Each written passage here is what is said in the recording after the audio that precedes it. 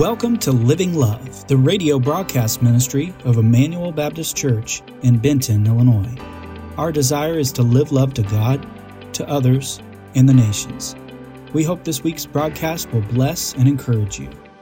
Now, let's dive into God's Word and see how we can live love today. Something that just struck me as I was sitting down there just worshiping and listening and kind of on the hills of baptizing Miss Marilyn this morning. I remembered a sweet lady in our church years ago before we were in the Army. Her name was Miss Eva. Eva lived next door to the church. And as soon as the doors were open, Miss Eva was there, very quiet, didn't hear very many words from Miss Eva through the years. But Miss Eva walked up to me after church one Sunday morning. She says, "I need to get baptized." I was like, "You got to be kidding me." Church never assume anything about people. So I was talking to Miss Eva, and I'd never had a conversation about, we talked about salvation, just never about that step. And she said, but I'm terrified of the water.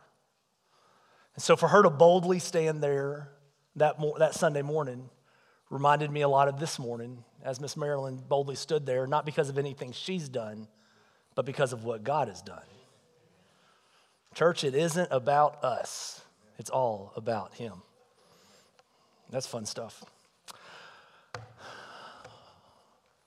Hard pause.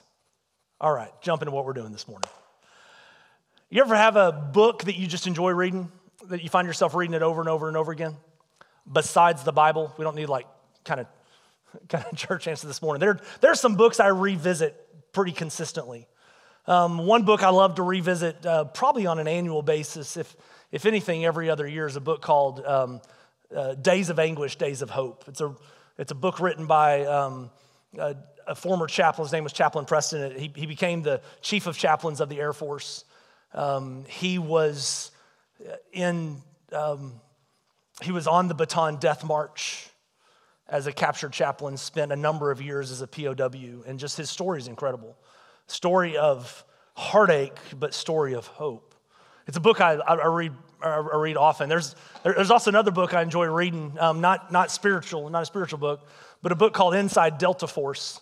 Inside Delta Force is a book written by a guy named Eric Haney, who was one of the founding members of the Delta Force of Special Operations. So if you think Navy SEALs, SEAL Team 6, think Special Operations, Delta Force. They're just one of those elite forces of fighting people. And in his book, he talks a lot about the selection process of how he was invited to go through selection and just to see if he would then qualify to be a Delta Force operator. Of the 160-something individuals that started out his selection course, I believe 18 made it through the final phase. And I think about 15 or 16 of those were then invited to be a part of the unit.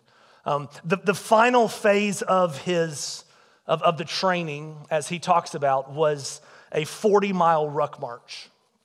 40-mile ruck march that would take place across about 18 hours. And so the way that this ruck march happened is that they were given an 8-digit grid point on a map. He had to plot the point, and then he had to start walking. And that wasn't the entire march. That was just kind of the first leg. And so he tells about waking up. I think they started somewhere around 1 or 2 o'clock in the morning. And he plotted, he received his point. He plotted it, and they sent him out about 15 minutes apart. That way they weren't allowed to help each other on the ruck march. And so he starts his ruck march, and he's feeling good about himself. And he's moving along at a pretty good pace, actually catches the person in front of him, keeps moving. And he was walking for a number of hours. Then all of a sudden, as he's walking, he's looking around himself and goes, something just doesn't feel right. But he keeps walking. And then he gets a little bit further down the road and says, no, something is definitely not right. Because he was starting to see things around him that just didn't seem familiar. See, as he had plotted that first point, he had also seen, hey, this is the route I'm going to take to get there. And so these are also the things that I should pass as I'm going. And he realized something horrible had happened. He had taken a wrong turn. Now, I don't know about you, if I'm walking a mile, I don't want to take a wrong turn. He was walking 40 miles and he had taken a wrong turn. And so by looking at his surroundings and looking at the map, he was able to determine where he was on the map, and he was nowhere close to where he had to be. So he plotted a new direction to kind of get to a point on the path where he was supposed to be. And at the end of the day, or at the end of the next day, even though he was able to finally finish the 40-mile ruck march, it actually took him over 50 miles to finish the 40. Do you ever feel sometimes like you're moving in the right direction, but then all of a sudden you look around and you're not moving in the right direction? You ever gotten lost before? And you realize, how did I get here? And how do I get back on track? We're in the book of Mark and we're looking at Jesus moving toward the cross. Jesus is on the move, and what has he called us to do? If Jesus is on the move, he has chosen in his infinite wisdom, even though I would question the wisdom sometimes, he has invited people like me to come along for the journey. He has invited me to move along with him. And if you're a follower of Jesus, he has called you to move with him, to move in his direction. But if we're going to move in his direction, I think we have to ask ourselves the question, how do we make sure that we're moving in the right direction? How do we make sure that we're moving in the right direction? If we're moving where God wants us to move, how do we ensure, how do we make sure, how do we put in place boundaries to make sure that we are moving in the right direction? If you have a Bible, and I hope that you do, turn with me to Mark chapter 3. Mark chapter 3, and we're going to start in verse number 13. As we look at this question this morning, how do we make sure we are moving in the right direction? Mark chapter 3, beginning in verse number 13. It says, "And he went up on the mountain and called to him those whom he desired, and they came to him. And he appointed 12, whom he also named apostles, so that they might be with him, and he might send them out to preach and have authority to cast out demons. He appointed the 12, Simon, to whom he gave the name Peter, James the son of Zebedee, and John the brother of James, to whom he gave the name Sons of Thunder, Andrew and Philip and Bartholomew and Matthew and Thomas and James the son of Alphaeus and Thaddeus and Simon the Zealot and Judas Iscariot who betrayed him. Then he went home and the crowd gathered again so that they could not even eat. And when his family heard it, they went out to seize him, for they were saying he is out of his mind." How do we make sure that we are moving in the right direction when it comes to following after Jesus? Well, the first thing that I think we can see from this passage is that when we are moving in the right direction, we know we are doing so when we stay close to Jesus. When we stay close to Jesus. Look there at verse number 13. "And he went up on the mountain and called to him those whom he desired, and they came to him." Two things take place here. Jesus surveys the crowd, and he's looking for those, out of those that are following after him, he's getting ready to appoint some to be apostles. We refer to them often as the 12 disciples. And he called those individuals to him, and it says there that they came to him. Church, if we were going to move in the right direction, if we were going to stay on the right path, we need to stay close to Jesus. When Jesus calls us to remain close to him, we need to stay close to Jesus. If you're going to move in the right direction, you must put yourself in close proximity to him who has called you, to him who has saved you. And this will run contrary to a lot of the things that the world will be telling, or that you'll think the world is going to be telling you to do, because the world will tell you to go it alone. The world will tell you to go at your own pace. The world will say once you are remotely qualified, you're good to go, you just keep going. But that's not how it is with Jesus. If you're a follower of Jesus, you will never reach the point to where you no longer need to be close to him.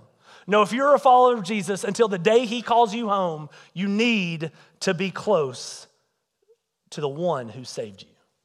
You need to remain close to Jesus. There are no ifs, ands, or buts about it. And notice when Jesus called them, they really had a choice. When Jesus called those 12 to him, they could either come to him or they could walk away from him. And that wouldn't have been the first time that some people had walked away from him. I know we've mentioned the passage before, but over in John chapter 6, as Jesus starts talking about what it means to follow after him, he tells the crowd, the followers of him, that they needed to eat his flesh and drink his blood. You remember that passage? Eat my flesh, drink my blood. And people are absolutely disgusted. They are appalled. They are shocked that Jesus would make those statements. And it says in that time, there at the end of John chapter 6, that many followers, not adversaries, not people on the fringe just waiting for him to mess up, people that had been following him decided not to follow after him. People that were kind of testing out the waters, people that were seeing if this Jesus thing were something that they wanted to do. And when Jesus said, hey, here are the steps to following after me, they said, we don't have anything, we don't want anything to do with that. People they could have walked away from him, they could have ignored him, but instead they came to him. In church, the choice is the same. If you're following after Jesus, when Jesus says, hey, come near to me, you could choose to ignore him, or you could choose to come after him, to position yourself close to Jesus.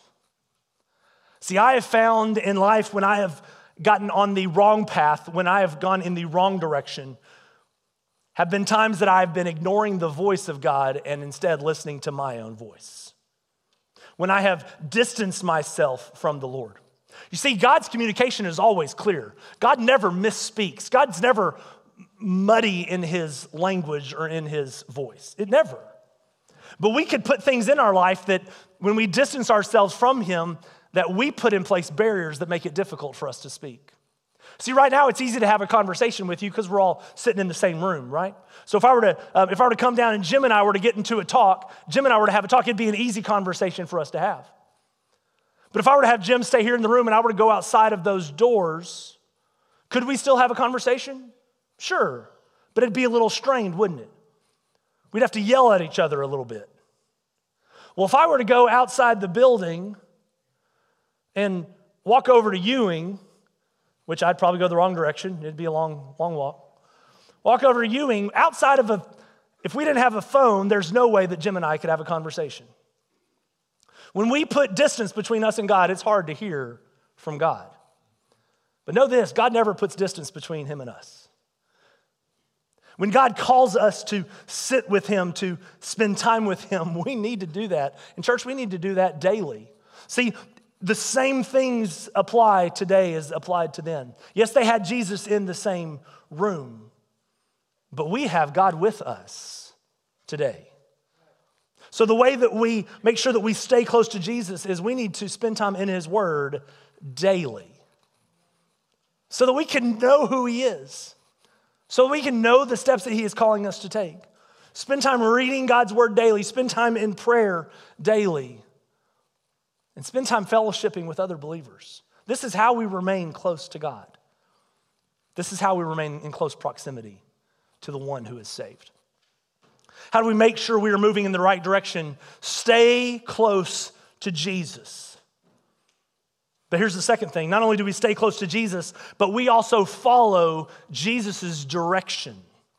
We follow Jesus' direction. Verse 13, and he went up on the mountain and called to him those whom he desired, and they came to him, and he appointed 12 so that they might be with him, and he might send them out to preach and have authority to cast out demons. See, when Jesus called the 12 to himself, he gave them direction. He gave them marching orders. He gave them steps that they were going to need to take in order to follow after him and move in the direction that he wanted them to move in. He wanted them to, he called them to him so that he might send them out to preach and have authority to cast out demons. In order to let the world know who the authority came from. Those were their marching orders. That was their initial plan of action. That was the direction that they were going to move in. He made it clear, here's what you're going to do. One of the great things about Jesus is Jesus not only is not muddy in the way that he speaks, he's not muddy with his direction. You don't have to guess Jesus. You don't have to guess what it looks like to follow after him. He lets us know what it looks like to follow after him. His marching orders are always clear. They were clear for the disciples, and praise be to God, they're clear for us. He has let it be known just basic things that we should always do, that we should participate in on a daily, weekly, always kind of basis. I might have shared the story before, but I had a good friend in college named Sean Cabanis. We called him Cab. And I remember one day walking with Cab and somebody walking up to Cab and saying, hey, Cab, this weekend we're going to take a group of students to a youth evangelism conference. I want you to pray about coming with us and serving as a sponsor. And Cab said no. Cab was a new believer. Cab said no. I don't need to pray about that. I'll go. I thought that was interesting. And as that person walked off, I said, Cab, what on earth, man? What do you mean you didn't need to pray for it? He said, Kurt, God's already called me to serve him. I didn't need to pray about serving him. I'm free this weekend. Why not go? You know, sometimes we try to spiritualize a situation and a scenario when it comes to following after God, but at times, God's already called us to take the steps that we need to take when it comes to following after him. See, God has called us to worship corporately and to fellowship with other believers. We don't have to pray about doing that. You don't have to wake up on a Sunday morning and pray whether or not you should go to church and worship with other people. You should go to church and worship with other people. Even if your favorite football team got drummed yesterday and you don't want to see others face to face. Or even if you had a rough weekend and you don't want people to have to ask you questions. You don't have to wake up on Sunday morning and go, I wonder if I should worship with other people this morning. No, you should worship with other people. You don't have to pray about that. That's direction that Jesus has already given us. It's important for us to come together and worship. You don't have to pray about making disciples. And Jesus has already told us to make disciples. He's taught us to make disciples. He's called us to mature disciples. He's called us to multiply disciples. That's what Jesus has placed on our hearts. He's already told us to do that. You don't have to pray about that. I wonder if I should make disciples. Yes, you should. Jesus has already given that direction. It's a clear direction. Go, therefore, into all nations, and make disciples, baptize in the name of the Father, Son, and the Holy Spirit, teaching them to observe all that I've commanded you. And know this, Jesus will be with you every step of the way. We don't have to pray about that. We don't have to wonder, I wonder if Jesus is calling me to make disciples. Jesus is. We don't have to pray about whether Jesus is calling us to serve. He's calling us to serve. Now, I don't know exactly what area of life he's calling you to serve in, but there is no one that God has called to be a follower of him and not be a servant of him. Everybody's been called to serve. Now, I believe that God gifts people and that God gives passions to individuals, and there should be plenty of opportunity and plenty of room for you to serve within your gifting and within your passion. But no one just gets to be a consumer. There's no such thing as I've already paid my dues. I've already given my time. It's now just time for me to sit here and wait for Jesus to either come back or to call me home. Church, that day doesn't exist. The day doesn't exist for you to have clocked in enough times and it's time for you just to wait for the day to where you're either your heart quits ticking or Jesus says, come on home, or he comes back. That day doesn't exist. No, you serve him until the day that he calls you home. And it might mean that your area of service changes over time. The area might change. The calling never does. The direction is always there. Serve the Lord.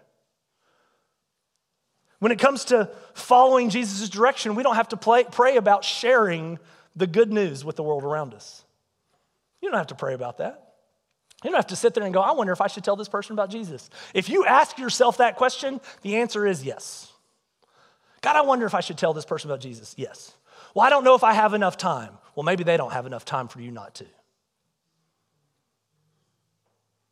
Because they might not have any more time left. Maybe you're the one. Maybe you're the one that's going to have that conversation. There was a song that came out years ago. I don't remember the whole song. John, I'm horrible with remembering lyrics to songs. But it was talking about it might take 15 times for someone to get saved. 15 times for them hearing the gospel. 15 times of them encountering someone that was willing to tell them about Jesus. But you might be number 8. It might take 15 times, but you might need to be number 8. At the end of the day, who is it that saves people? Jesus saves people. You can't save people. But there are a lot of people that say, listen, I can't save anyone, therefore I'm not going to tell anyone. No, you have a part to play. Your part is the telling, the Holy Spirit's part is the convicting, and Jesus' part is the saving. But you have a part to play. Jesus has given you that direction. You don't need to pray about that direction. Jesus already called you to share. See, Jesus told those disciples very specifically, hey, so that you might be with me, I'm going to send you out to preach and to have the authority to cast out demons. Those were their marching orders. Church, we have our marching orders. Jesus is clear with his direction, and if we are going to make sure that we are moving in the right direction, we need to follow his direction. Because at the end of the day, me and God, we don't have a conversation about what I think, what might be right. God's already got that one figured out. I just get to say yes, sir, and drive on.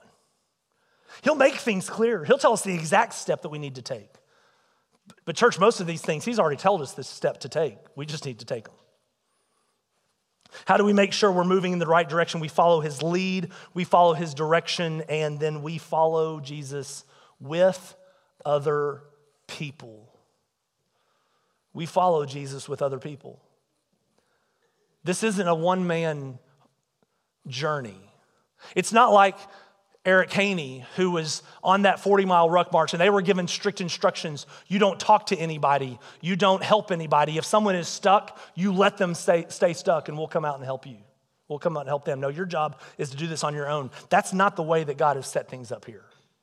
God has set things up for us to do things with one another. He appointed 12 individuals. He didn't appoint one. And as you read throughout Scripture, you'll see that Jesus never sends out one individual. At the smallest, he'll send them out in twos, but a lot of times it's not even in twos. He'll group them in threes. He'll put them all together as 12. Church, you're not here on your own. You're here with a group of people that love Jesus, and we should love Jesus together. And we should serve Jesus together. We're in this together. We don't have a one-person block party. No, we have a church-wide block party. We don't have a one-person Sunday school class, even though sometimes you'll feel like you're in a one-person Sunday school class. That's okay, we're here to encourage you. No, we're here to do this together. I will say, as I read through Scripture, there are a couple times that some individuals do go it alone, and it doesn't seem to work out well for them. Think of Judas. Where did Judas get himself in trouble? Judas got himself in trouble when he was having conversations with people on his own. Now, Judas had a heart issue. Judas was in it for himself. He wasn't in it for Jesus. But we see Judas fail the most. We see him fall the hardest when he's out there on his own, when he goes and sees the religious leaders by himself to set Jesus up so that he could betray him. We also see Peter make some missteps when he's out there on his own. Remember when Peter and John go to the trial of Jesus, John goes inside, but Peter stays outside by the fire. And as he's sitting there by himself, surrounded by people that start to ask questions, that's when he denied Jesus, not once, but 3 times. We're not meant to go it alone. We're meant to do this thing called life together. We're meant to do it as a family, as a team. This isn't golf. This isn't tennis. This isn't some kind of individual one-act play, one-person play. Now, this is a team effort. This is a family effort. If we're going to stay on the right path, we do it together, because it's when we find ourselves venturing off that one person says, I don't know what you're doing, but that's the wrong way to go. It's like when Brandy and I are on a trip and all of a sudden I exit and she goes, what on earth are you doing? I was like, is this not the place I'm supposed to go? She's like, no, it's not the place. And if you're driving off GPS, that's not always clear, because all of a sudden it'll put you in a completely different city when you didn't even know it. It's like, why am I in this place? If you're ever driving to Colorado and find yourself in flat cornfields, you are in Kansas. No, we do life with one another to help us course correct, which means we do life with people who are of like mind and faith. I'll be honest, it must have been difficult to be paired with Judas, because Judas' heart wasn't beating for the right thing. No, your closest people, the people that you do life with the closest, should be people of like mind and faith as you then go out to serve God the way that He's called you to serve. I want to finish well. I want to finish on the right path. I want to finish at the finish line God wants me to finish at. You know, and sometimes life will give you detours. Sometimes the best detours are the detours that God has you go on in order to encounter people, right? The most painful detours are the detours you decide to take on your own. Sometimes it takes a little bit of time getting back to the path that you have been called to walk and the path that you've been called to journey. Stay close to Jesus. Follow the direction that he has set in front of you. And do this thing called walking after God with other people. You don't have to go it alone. And I believe there are some people here this morning who might feel very lonely in this thing called life. And I don't know your situation. I don't know why you might feel that way. But I'm here to tell you that if Emmanuel Baptist Church is the place that I think it is, you don't have to go through life alone. Jesus is always with you. But as I've heard from my mom many times, sometimes it's nice to have someone with skin walking beside you. So I want you to ask yourself this question this morning. Are you moving in Jesus' direction? You're moving in a direction. Are we all good with that? Because even if you're standing still, you're drifting in some way, shape, or form. What is it? The saying is if you're not growing, what are you doing? You're dying almost. I mean, there's no such thing as plateau. In business world, even if you're plateaued, you're moving backwards. No, if you're not growing, you're moving in the opposite direction. You're moving somewhere. You need to ask yourself, am I moving where God wants me to move? Am I heading in his direction? Which begins with this. Have you tethered your life to Jesus? Is he your lifeline? Have you positioned yourself and are you staying close to him? And the first step in the life of a person who has not been following after Jesus is to step up and go, God, I am a sinner in desperate need of your salvation. Will you forgive me of my sins and save me? And the Bible says without doubt that he will save you. And that's your first step. But you have to stay close to Jesus and you have to ask yourself, am I moving in his direction? If you've taken that first step, if you're following after Jesus, then you need to realize, you need to kind of ask yourself the question, hey, what are my second and third steps I need to take? This morning we saw Miss Marilyn here just a few weeks ago. She realized she needed to take that next step. She'd given her life to Jesus. She'd been saved by the grace of God, but she hadn't gone public with it. Well, I'm telling you, she went public with it this morning, and that was a beautiful and glorious thing. Not because it made Miss Marilyn beautiful and glorious, because it showed how great and gracious our God is. That's what was so beautiful about that. I need to take a step. We talked about it a few weeks ago, but it hasn't stopped. You have a step to take. Are you taking the step that he has called you to take? Are you staying close to Jesus? Are you just doing the basics? You know, I think a lot of times we want to do the specifics. Now just ask yourself, am I doing the basics? Am I doing the next thing that he's called me to do? And church, I just want you to remind yourself, we're in it together. Don't go it alone. Will you respond today? Maybe you need to, here in just a minute when we have a time of singing a response, maybe you just need to sit there and pray and go, God, I stay close to you. I spend time in the word. I spend time in prayer. But God, I'm not taking some of those natural steps that I'm supposed to be taking in following your direction. Let God convict you this morning. And he's not going to know this. He's not going to beat you up. He's just going to rewrite the ship. And the beauty is where it took Eric Haney 10 miles to get back on track. You can take 1,000 steps away from God, but when you turn back to him, he will put you right back on the path. There might be some consequences to it. There might be some pain to it. But he'll put you back on the path. Don't try to get back on the path yourself. Instead, run to Jesus.